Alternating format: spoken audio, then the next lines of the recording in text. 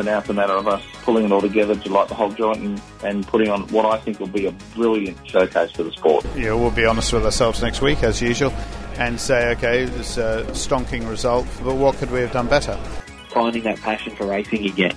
Stop looking at it like my job and go back to just doing it because I love racing cars and I love competing, and that's really what's changed this year. Hi everyone, welcome to Inside Supercars. Shane Van Gisbergen from the Red Bull Holden Racing team here. Welcome to Inside Supercars. Tony Whitlock and Craig Revell. It's post-Queensland Raceway and post-Queensland Raceway for the TCR at the weekend as well. Did you watch any of that, by the way, Craig? I watched that day. I haven't got the Sunday just as yet. It was pretty good. There was certainly some contact between them. It's certainly not supercars, and I don't think anyone's trying to pretend it is, but it's certainly well worthwhile being out there. So, as we prepare for the next round in Tailem Bend in a couple of weeks' time, the biggest news this week was that Kelly Racing have been given a aero adjustment after racing their car for nearly 6 years. I think it would be 6 years. I think 13 was their debut season. They've been given a front air dam and a rear wing adjustment to improve their downforce at the rear. So that's good news, because making the cars that little bit more competitive would be a great thing for the series, I think you'd agree. Yeah, is it a rear wing adjustment or is it a adjustment of the boot lid to bring the boot lid closer to the rear wing? I think it might just be, in fact, you're right, it might be to the gurney flap on the boot lid, yeah.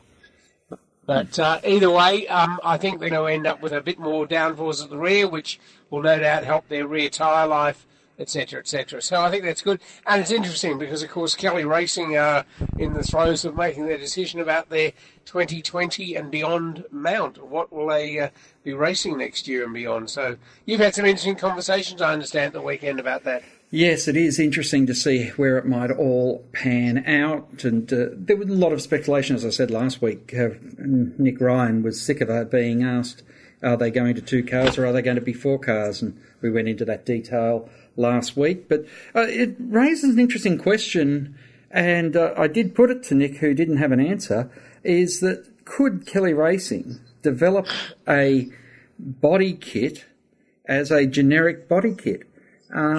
And use their Nissan engine, which they could rebrand as Kelly engine, then race a generic car up until such time as a partner comes on board to put their name on it. Yeah, well, that's an interesting one. All right, for this week's show, we have a couple of interesting contrasts. One, a man who's been established and has been at the front of the leading team for the last 3 years, and that's Ryan Story. Now, you had a good long conversation with Ryan up there at Queensland Raceway. Yeah, a wide-ranging chat on the issues of the day, and I think everyone's going to enjoy his perspective on it. It's going to be it's a free-flowing chat, and looking over his shoulder the whole time was Dick Johnson, who got to hear the whole thing as well, and managed to bite his tongue, I think, a few times there, if I read the impression on his face correctly. And Dick's not a great poker player, so that would have been what he was thinking. The other item of interest this week is one of the newest team, well, maybe not team owner, but certainly he'll be running the team, is Brodie Kostecki, talking about he and his cousin, Jake, who will be running the Kosteckis in a wild card for the 3 Enduros, which is terrific for them. I'm really pleased that they're nice young lads. We've spoken to them a few times, and they really are. Brodie is a accomplished racer, as you well know about his time in North America. But he's telling you about how they're preparing for this upcoming Enduro Cup. Yeah, he does, and he goes into detail about how they're setting their expectations too. So certainly one not to be mixed about the wild card in the field at the Enduro Cup, or particularly Bathurst. Also, congratulations to Shane Van Gisbergen, who took out. Yes, indeed. Paying GT, World Challenge Asia, I should say. Yes, indeed, with Prince Abraham and Triple Eight running the car. One of their Simo is the man in charge of all that, who's long been involved with Triple Eight. I've known him for quite some years. Anyway, they had great success up there in Yongang or Gam in Korea, a fairly new track. Other successes this weekend was Marcus Armstrong, a New Zealand kid who He was the runner-up in this year's to another New Zealander, Liam Lawson, in the TRS series, and he won in Hungaroring, which is terrific because he's a very good young kid, Marcus, very strong, well attuned to international racing. Because while Ricciardo wasn't doing that well, starting 18th and finishing 14th in the F1 race, there was Marcus winning. But there was an Australian winning overseas, and that was a West Australian. Well, he was winning at Snetterton in the British Formula 4 Championship, so that was terrific to see that a West Australian and an Australian doing well on the international front. And another one who was doing well was Ryan Briscoe. He and his teammate Richard Westbrook, driving a Ganassi Run Ford GT, took out back-to-back wins over the last few weekends. This one was at Road America, and so that's great to see them flying the flag high. Richard Westbrook, of course, a long-time English racer who's been in America. So all in all, some mixed results around the world, but good to see some Australians up there. So we'll start off with this week with going after the break with Ryan Story, talking of the season for DJR Team Penske. Each week, join the Inside Motorsport team as they look at all the news from across Australia and around the world. Still a bit in shock. Thanks everyone. Dissecting the sport with interviews, news and opinion. Got to put money back into the sport at the lower levels to develop the kids and bring them up. You can't rely upon good luck. For Daniel Ricciardo's old man to have found a few mates that tip some money in and send him overseas, there actually needs to be a structure. Inside Motorsport broadcast on community radio and online at sportradio.com.au. The views expressed on Inside Supercars, including the panellists and guests, do not reflect the views of the network, Thunder Media or Sport Radio. Any publication or rebroadcast of the show without the expressed written permission of Thunder Media is strictly prohibited. Dick Johnson from DJR Team Penske, and you're on Inside Supercars. Ryan Story, interesting position Supercars are in at the moment with, firstly, let's talk calendar, and the thought of dropping some races off and changing formats, which will allow, is an interesting problem to be working through. How is your thoughts on this? Well, I think one of the interesting things, particularly with the formats, is something that I'm really passionate about, and I think that we've made some good progress there. And Supercars itself, under Sean Seamer, have done quite an interesting model and analysis of what events work best and what the audiences are and how they work. And I'm a great lover of statistics and data modelling, and I think what that's produced has been quite compelling, and it's given us some real insights into who our supporters are, and when's the optimal time to run some of these events. So I think the calendar will be interesting. It'll certainly be a very high quality calendar. There will be some elements in there that will be of great benefit to the teams in terms of event turnarounds and things like that. And then one of the greatest opportunities that we have by way of attendance and audience is what we do on Saturdays. So I think we're going to see some format changes next year, which will make sure the show's just as good on Saturday as it is on Sunday, and they're very good steps forward. So I think we're going to see a calendar within the next few weeks. I know that I'm fortunate to be privy to some of the information there, but I suspect we'll see it in the next couple of weeks. It's going to be a good step forward compared to some of the challenges we've faced, certainly in years gone by, and particularly this year. Bathurst being the first enduro, that's far from ideal for us. But then again, and also with the formats, we're going to have quality racing on Saturdays and Sundays everywhere we go, and that's a great step forward. Will this be able to generate the casual interest and return the casual interest to motorsport? Well, I think that the sport, even adjusted for inflation, has never seen the business-to-business partnerships and reach that we've been fortunate to produce with our team. So I don't think it's fair to say that we lack the casual viewer and we lack the business nous to be able to build commercially viable concerns. The trouble is that not everyone else is able to. But in terms of the viewership, the Foxtel product is world-class. Absolutely world class. If you're a fan of supercars, you can immerse yourself in a race weekend as if you're here. It's fantastic.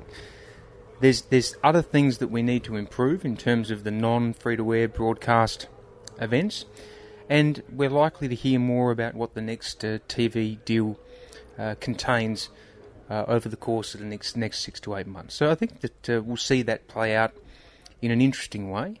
But motorsport has its challenges with the casual fan right across the world. Formula One's ratings are down. Our ratings year on year are up 11%. It's the highest of any sport in Australia. AFL had a pretty bad year last year. They're up only 1% year on year. And our NRL are just over 1% up year on year, but we're over 11% year on year. And we're the third most watched sport on Foxtel, and get good viewership when we have our simulcast free-to-air weekends. So I think the doomsdayers out there are painting a different story to what reality says, but certainly we need to do everything we can to make the product that we have accessible to all, and that's certainly a priority of everyone who's got a vested interest and skin in the game right now. I shouldn't talk to someone who is as heavily into market surveying and reach as you, but my experience has been, I'm going to Queensland this weekend. What are you going there for? Car race. What car race is on? This one. Oh, I used to watch it all the time. Just never see it on the TV anymore, you know. Used to enjoy seeing it when it was on. Or we used to see the laugh. Every perp going into the county court was wearing a HRT jacket. That tribal nature of it seems to have been lost. I occasionally go to Beenleigh Courthouse to get to JP to sign something, and I still see the HRT shirts. John Crennan won't like me saying that. But no, look, you make a good point, and the only way to be seen and heard is that someone's got to tell you where it is, and it's the reason why Bathurst has such a high average audience over an 8-hour period. It's got the highest average audience of any broadcast over an 8-hour period in a year on year. It's a fantastic success. Not to mention, obviously, the biggest race and the great race for us, certainly. But it's a challenge, and it's simply not an insurmountable one. We have to be relevant, and we have to be accessible, and these are the things that we need to continue to ensure that we can achieve. And new media is a great way of doing that. I mean, you've been doing this, Craig, for a long time, but you've got plenty of new kids on the block with podcasts and vodcasts and doing all sorts of things to try and reach a new fan base and certainly the existing one. And there's always an appetite for news that people can get through the Supercars site, through Speed Cafe and other forums, and the AP do a lot of content on us that gets picked up in all sorts of papers and all sorts of websites, but we just need to continue to make ourselves accessible. And when you think about the peak of the sport, there's always been great rivalries. Moffat and Brock, Johnson and Brock, Scaife and Ingle, Scaife and Seaton, Ambrose and Murphy. All of these great rivalries had with them great personalities. And I just wonder whether we're missing a little bit of that spark. So when we see and hear about some of these rivalries, sometimes we put our commercial hat on and do what we can to suppress them. And I think that there are times where that's important. But you only need to look through the events of the past and see where the sport has been at its peak to be able to reverse engineer what has been at the core of that success. And it hasn't just been the on-track product. I like the model of wrestling. They are willing to allow a wrestler to wear the black hat, to have the redemption, to go wear the white hat, to fall again. Without that storyline, you don't have the casual interest, and the Rustodons are going to be following it, and they're going to make up their own versions of that. But allowing some of this stuff to naturally spark on. Now, Sean and the team are looking at off-track entertainment products, but unless you can dial back the commercial interest of a driver wanting to have a position and a sponsor and allow them to have pantomime villain status, you're going to get nowhere, aren't you? For sure, you need heroes and villains. You need good guys. You need bad guys.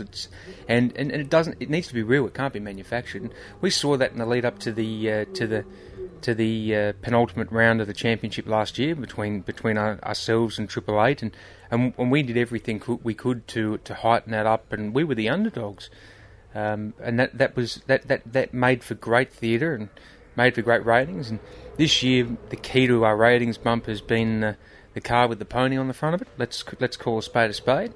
But we need to keep innovating and thinking about new ideas. Now, you use wrestling as an example. Wrestling's ratings have certainly bottomed out from their peak as well. But one of the secrets to their success is that they take their show on the road. We've obviously got the benefit of being able to do that. But we take for granted that we go to all the events. We take for granted that we're at every track. 90% of the people who are here, this is the only race they'll go to all year. So we can't lose sight of that, and that's why it's so critically important that in addition to having a solid narrative with what we do on and off track, we need to also have that travelling roadshow, travelling circus vibe about what it is that we do. We need to have a little bit of pomp and pageantry. Probably isn't the right way to describe it, but we need that real feeling of an event atmosphere when we roll into town. A truck parade doesn't cut it. The interesting thing there is Super 2 and Super 3 now have got a platform that you probably didn't necessarily always had. Is there scope that if you have to drop back main game events to be able to do what you need to do with formats and travel, could Super 2, Super 3 be part of another entertainment product that you put out that is a way of generating more revenue, airtime, and giving those people the chance to build their own personality and profile? Well, we saw that we used to have Super 2 rounds at places like Wakefield Park and Malala, and they were standalone events. But the reality is the reason why we get the people through the gate is because they want to see the main act.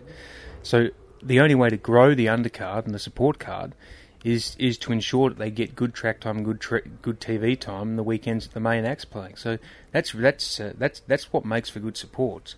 But then we also need to ensure we have competitive and viable supports, and we're very fortunate to have Super 2, Super 3, Touring Car Masters is a great one, the Toyota 86 series is a great one, the Carrera Cup is another really solid support, and when we get it right.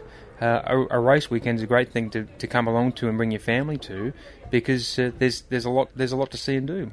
I think that we need to think about a lot of things on a wholesale with a wholesale viewpoint. What's the cost of entry? Is it too high? How do we turn our race weekends into an event where we're an especially popular sport in the regions? And we get government support because we're a travelling roadshow that can go out into non-major capital centres and attract big crowds. Have good. They measure these things by hotel room nights, and we hit our KPIs there across the board, particularly in Queensland and New South Wales especially. We just need to think about how do we make our show better. And ensure that we also then have the pass for the drivers to come through and get their backside into one of the main game cars. It's something that needs to be looked at on a wholesale basis and in its totality. And if from grid 15 on back isn't going to have the resources and funding to be able to afford that, where do you go? Because is this just what we saw from the 80s when we had 40 cars and 30 cars to what we are seeing now with 24 cars? So the reality is motorsport, whether it's one-make series, supercars, Formula 1, whatever it is, there's a difference, there's a delta between the cost to enter and the cost to compete.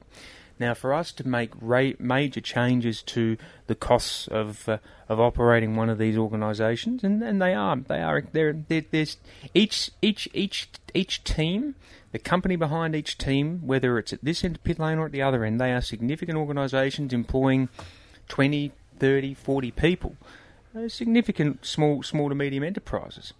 But the only way to make massive cuts in terms of cost, because we've got income problems as opposed to expenditure problems, is to lay down significant capital expenditure.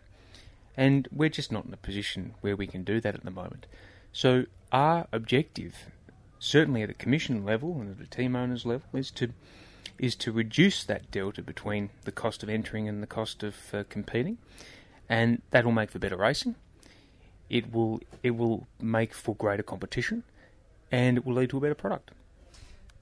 And at the moment, teams are sitting back going, what's this revolution going to be for 2020-21 in our car structure, team structure, and that sort of thing? There isn't going to be one. I mean, you're talking evolution. I mean, you don't need to be a Rhodes Scholar to make that assessment. And I'm not speaking out of school in saying this, but you're talking evolution through 20 and 21, and that's dictated by GM's announcement that Holden will continue in the sport with the ZB Commodore through to the end of 2021. I mean, Blind Freddie can see that. That means evolution before revolution. So it does need revolution. It's just not going to happen in the next 2 to 3 years. I'm not saying it needs it, but that basically that's effectively a hard date for when we can think about what is ostensibly described as next gen. But in the meantime, we evolve the platform that we have and continue to ensure that we've got a really, really good product on track. How detrimental is it to have domination by what we saw with the Wing Cup era and now what you've been able to achieve with Scott? I'm not sure one championship domination doth not make. when you look back at Dick Johnson won half the championships in the 80s. Obviously, Mark Skaife won significant championships in the 90s and in the noughties. Skaife is a tough one though. They kept gerrymandering the points every year to try and manufacture competition. Dick was having to beat people on a more level playing field. Well, I think that's true, to an extent. And level by being that everyone was spending about the same money and there was a number of cars that were of the same quality and engineering stature, whereas there was a big engineering gap between what Gibson were doing and the rest of the pack, and then they started screwing around with the numbers. For sure. I don't think that significant gap exists today. I think that people perceive that it does, but I can assure you that it doesn't. Look, we've seen the incredible efforts and achievements of Triple Eight over the last 10 to 15 years. And I said as recently as yesterday that it's almost impossible to describe how much of a commitment, effort, and resource you need to be able to maintain a level of competitiveness that allows you to have those front row starts to get you on the podium week in, week out. We're 3 years into that. It's a relentless pursuit, and it requires basically buy-in from everyone within the organisation, from the race drivers through to the guys who order parts, through to the engineers, through to mechanics, through to the commercial staff. Everyone needs to be marching in the same direction.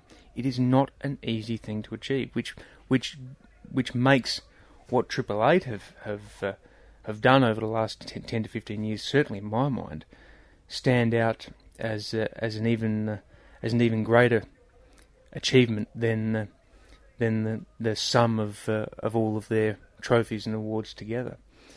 But it's not an easy thing to be competitive consistently, because the one thing I can tell you is that the day that you stop developing, the day that you stop letting your people explore new ideas are free.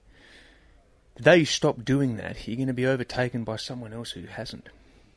And that's, Dick says it best. When you're at the top, there's only one way you can go. So success by nature is fleeting. So you can't take it for granted when you've got it, but you need to understand what's behind the success and how you got to where you are, so that you can continue to replicate, evolve, and maintain the rage. So we're seeing a second Parc Fermé event. Are you happy with the way that this trial has been progressing? Oh, look, it was just a matter of testing it out. Tim Edwards and Adrian Burgess were in Formula One when it was introduced there, and Tim particularly was quite vocal in how much of a difference it made to workload to the staff, and really had no impact on the product. I think that it works when you have certain formats. I'm not necessarily sure that it works for all of the race formats that we have, and we'll have a look at it and regroup and see what some of the other opinions up and down pit lane are. And again, it's a trial. It's an opportunity to see how it works, and we can regroup and revisit it and see if there's a place for it in the future. Does it need to go further and have fuel and other items of the car locked in? No, I don't think so. I think that we run the risk of limiting some teams from potentially chasing performance if they've had a bit of a rough run in quali. But again, it's the same for everyone. And like I said, I don't believe that I don't prescribe that it's the right way to go with all of the different race formats that we have. So again, we'll regroup, we'll talk about it amongst ourselves, and come up with what we think is the right answer. Whether it is right or not, I guess we'll see. We'll see if we see it again. Now, you've locked in your drivers for 2020. It's funny saying that number and meaning next year. How much does a driver, so you've got one driver in contract, one driver out of contract, which happens from time to time, how much does the driver in contract have consultation or say on who the other driver might be? That's an interesting question. Drivers have to have buy-in to the team culture and the direction that we're going in. When you look at the car, it's got their name on it, but they're driving for a team. They're driving for a group greater than themselves. And sometimes when you do have continuity, perhaps on one side of the garage and not necessarily on the other, maybe you certainly seek out other opinions, but they don't necessarily dictate the decisions and choices that you make. Do they have consultation? In some instances, sure, but not always. We do what's best for the team, and we do what's best for the team to ensure we have two competitive cars that are capable of achieving strong and solid results. So, is the Penske way where you could have two drivers that have got opinions of each other that aren't as high and esteemed as what you normally think of in a balanced team environment? If they appreciate and buy into our culture, they will have success here. If they can do the job on the track, appreciate the needs and aspirations that we have off the track, they're good with our partners. They effectively control their destiny and tenure, even in some ways more so than what we do. If they get the job done, why would you change? Why would you change horses midstream? Ryan, it's always a pleasure to catch up with you. We look forward to seeing how the year pans out, particularly heading into the big trophy races in a few months' time. I can assure you, Craig, those races are an absolute focus for us right now, and we've obviously had a rough run at the greatest one of them all over the last few years, and you can never be guaranteed of a success at a place like Bathurst, and we've got a rod for our own back in not having an enduro event beforehand just to iron out the bugs and iron out the kinks, but we've got continuity with our drivers and with our people, and we've got an idea of how to do it. It's a matter of executing and getting the job done, and the best car on the day that makes it to lap 161 will get the Peter Brock Trophy. It's as simple as that. I'm just hoping that we can work hard enough and have a little bit of luck on our side to be competitive and be in a position where we can challenge for it. Nothing would mean more to me. Certainly, nothing would mean more to the Johnson family and to Roger Penske. We've had the pleasure of listening to Ryan Story's version of his Supercar series, and now Brodie Kostecki, more on what's going to come for Kostecki Racing after the break. Each week, join the Inside Motorsport team as they look at all the news from across Australia and around the world. Yeah, I mean, it means a lot. Through the years, a lot of reference this race as one of our majors. 600 miles around here is no easy task. We were able to beat the 2-11 boys and meet Anthony Begley in the final, which we were able to take the win off him.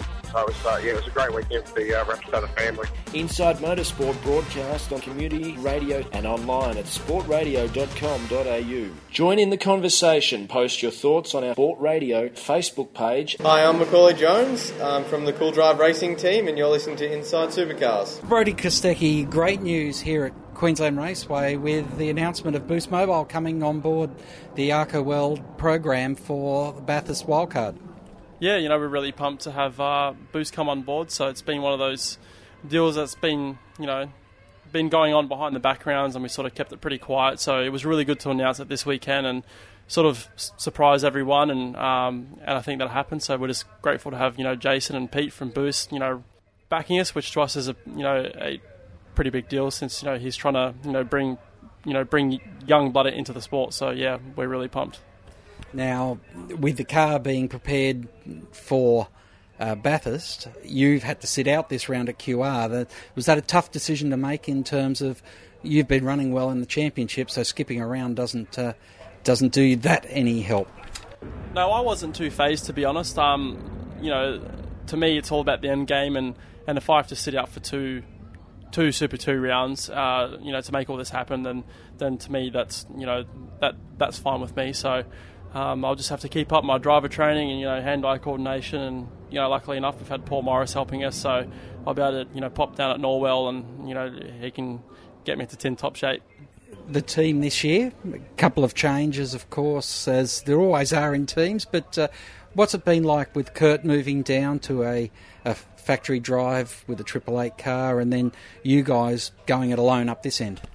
It's been a lot easier in a way of preparing two cars instead of three, and also maintaining two cars at a racetrack instead of three. So we found it quite difficult last season to bring three cars to the racetrack and have fly in, fly out sort of workers. Being able to string everyone onto the same page. They all have the qualifications to do the job, but every team has a different way of doing it. So it was kind of hard to sort of migrate everyone to one way. So when Kurt got that opportunity to jump into to a factory T8 team, it seemed like a good gig for him.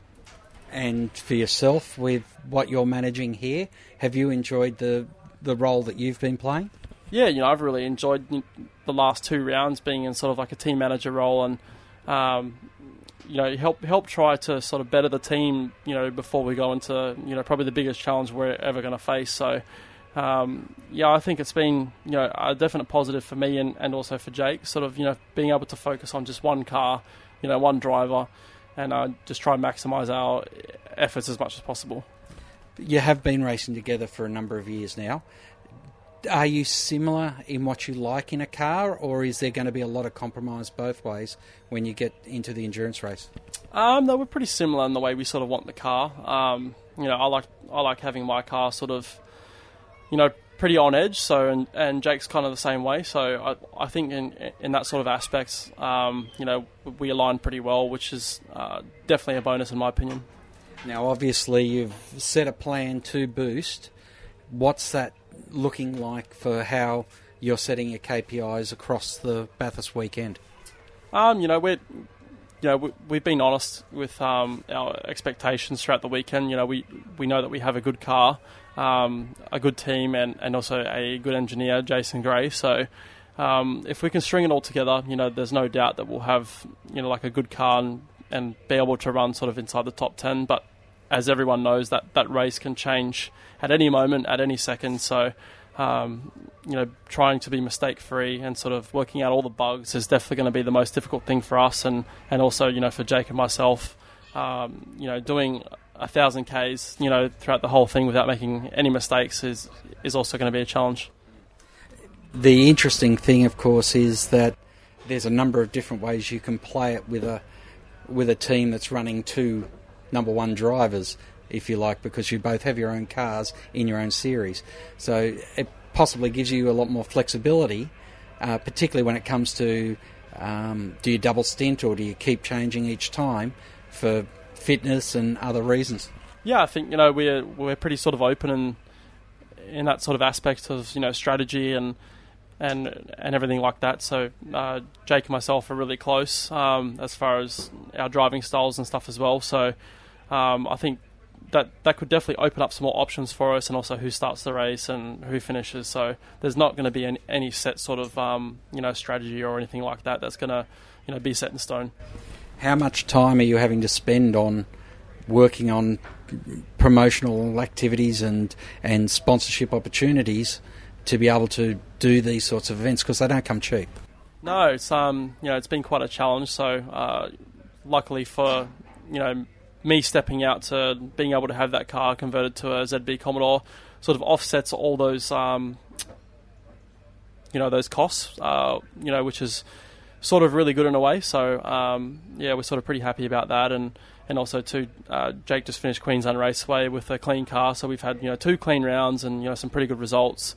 Pole at Townsville. So to take away from that, it's been really difficult, to be honest. So we're balancing a lot of jobs between the three of us, Kurt, Jake, and myself. So within preparing Jake's car for Super 2 and also preparing this car to be converted and also, or just organising the team and, who's in what role and pit stops, building a boom. So, the list just goes on. So, it's going to be a big challenge for, the three of us, but, we're dedicated and really looking forward to it. Well, we're August now. October is the race. How far along percentage-wise do you think you are? Well, right now, probably 20%, to be honest. So, we have sort of everything sort of in place. A lot of our pit equipment's already here, so we've already had it from the wildcards last year that Kurt competed in for KBR. So, it's just a few little things like getting this car built. So we've just got our car back, and it's just been finished at the paint shop actually this weekend. So first thing Monday, we'll be in there sort of getting that car ready and start building the interior, and hopefully be on track to test sort of midway through next month. Do you know with pit allocations and who's going to be doing all that sort of work at this stage? We do know. Most of our crew is sorted. It's been a bit hard to sort of find people that qualified to change a brake rotor.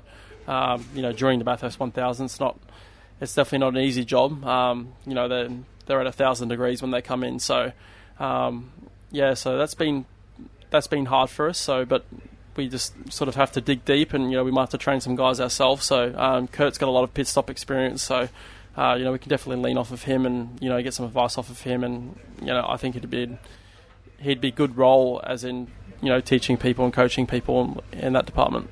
And as you mentioned, we're coming off the back of QR. Kurt up in the other team finishes on the podium. Yeah, it was great. He had a great weekend. So he had a pole on the Sunday, which is today. So. Couldn't quite get it off the line, but he's had some really good car speed in the last couple of races. So I think once he gets the monkey off his back, he'll be set to jet. Thanks for your time, and we look forward to seeing how the progress goes up until the Bathurst 1000. Thank you. Our final thoughts, Craig, after the break.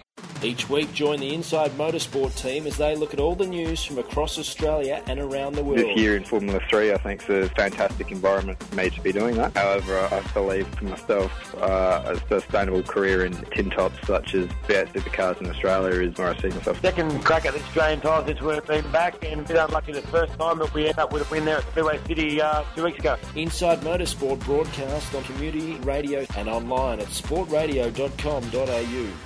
Join in the conversation, post your thoughts on our Facebook page, and to ask a question, email insiders@sportradio.com.au. Welcome to Inside Supercars. This is Ryan Story from DJR Team Penske. Enjoy the show. Welcome back to Inside Supercars. Craig, do you have a final thought for this week's show? Well, my final thought is, do you afford the luxury of running 14 events with longer races, or should you really go to as many tracks as possible? It's an interesting dilemma, and as we know, supercars have a minimum maximum amount of kilometres they have to cover, and as we've heard through the last couple of weeks, they're making a decision to go to longer races. Now, personally, I like the longer races, but is there an appetite for racing at more tracks over a shorter race distance? No one's advocating that position, and I'm certainly not a fan of it. but it's an interesting one to have. Obviously, we saw Australian rules football go to 18 teams. Why? To have more games. About 10, 15 years ago, you would remember, Tony, that quarters used to be 25 minutes plus time on. They're now 20 minutes plus time on.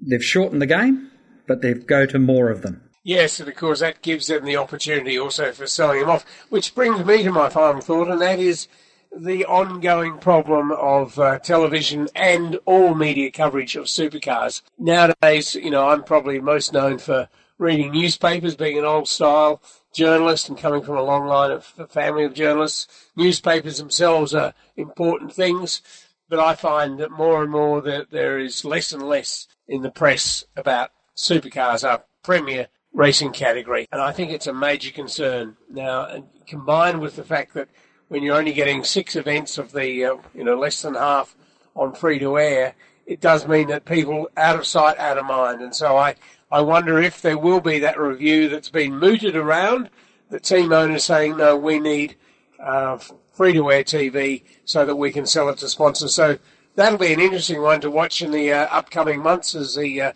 contracts will be coming up for renewal. I think it's the end of next year, is it not, Craig? Yep, that sounds right. So on Inside Supercars, we'll sit back and watch and see how that all develops as we prepare for Tail and Ben in a couple of weeks' time. And that's all from me on Inside Supercars. And it's good night from him. Inside Supercars is produced by Thunder Media.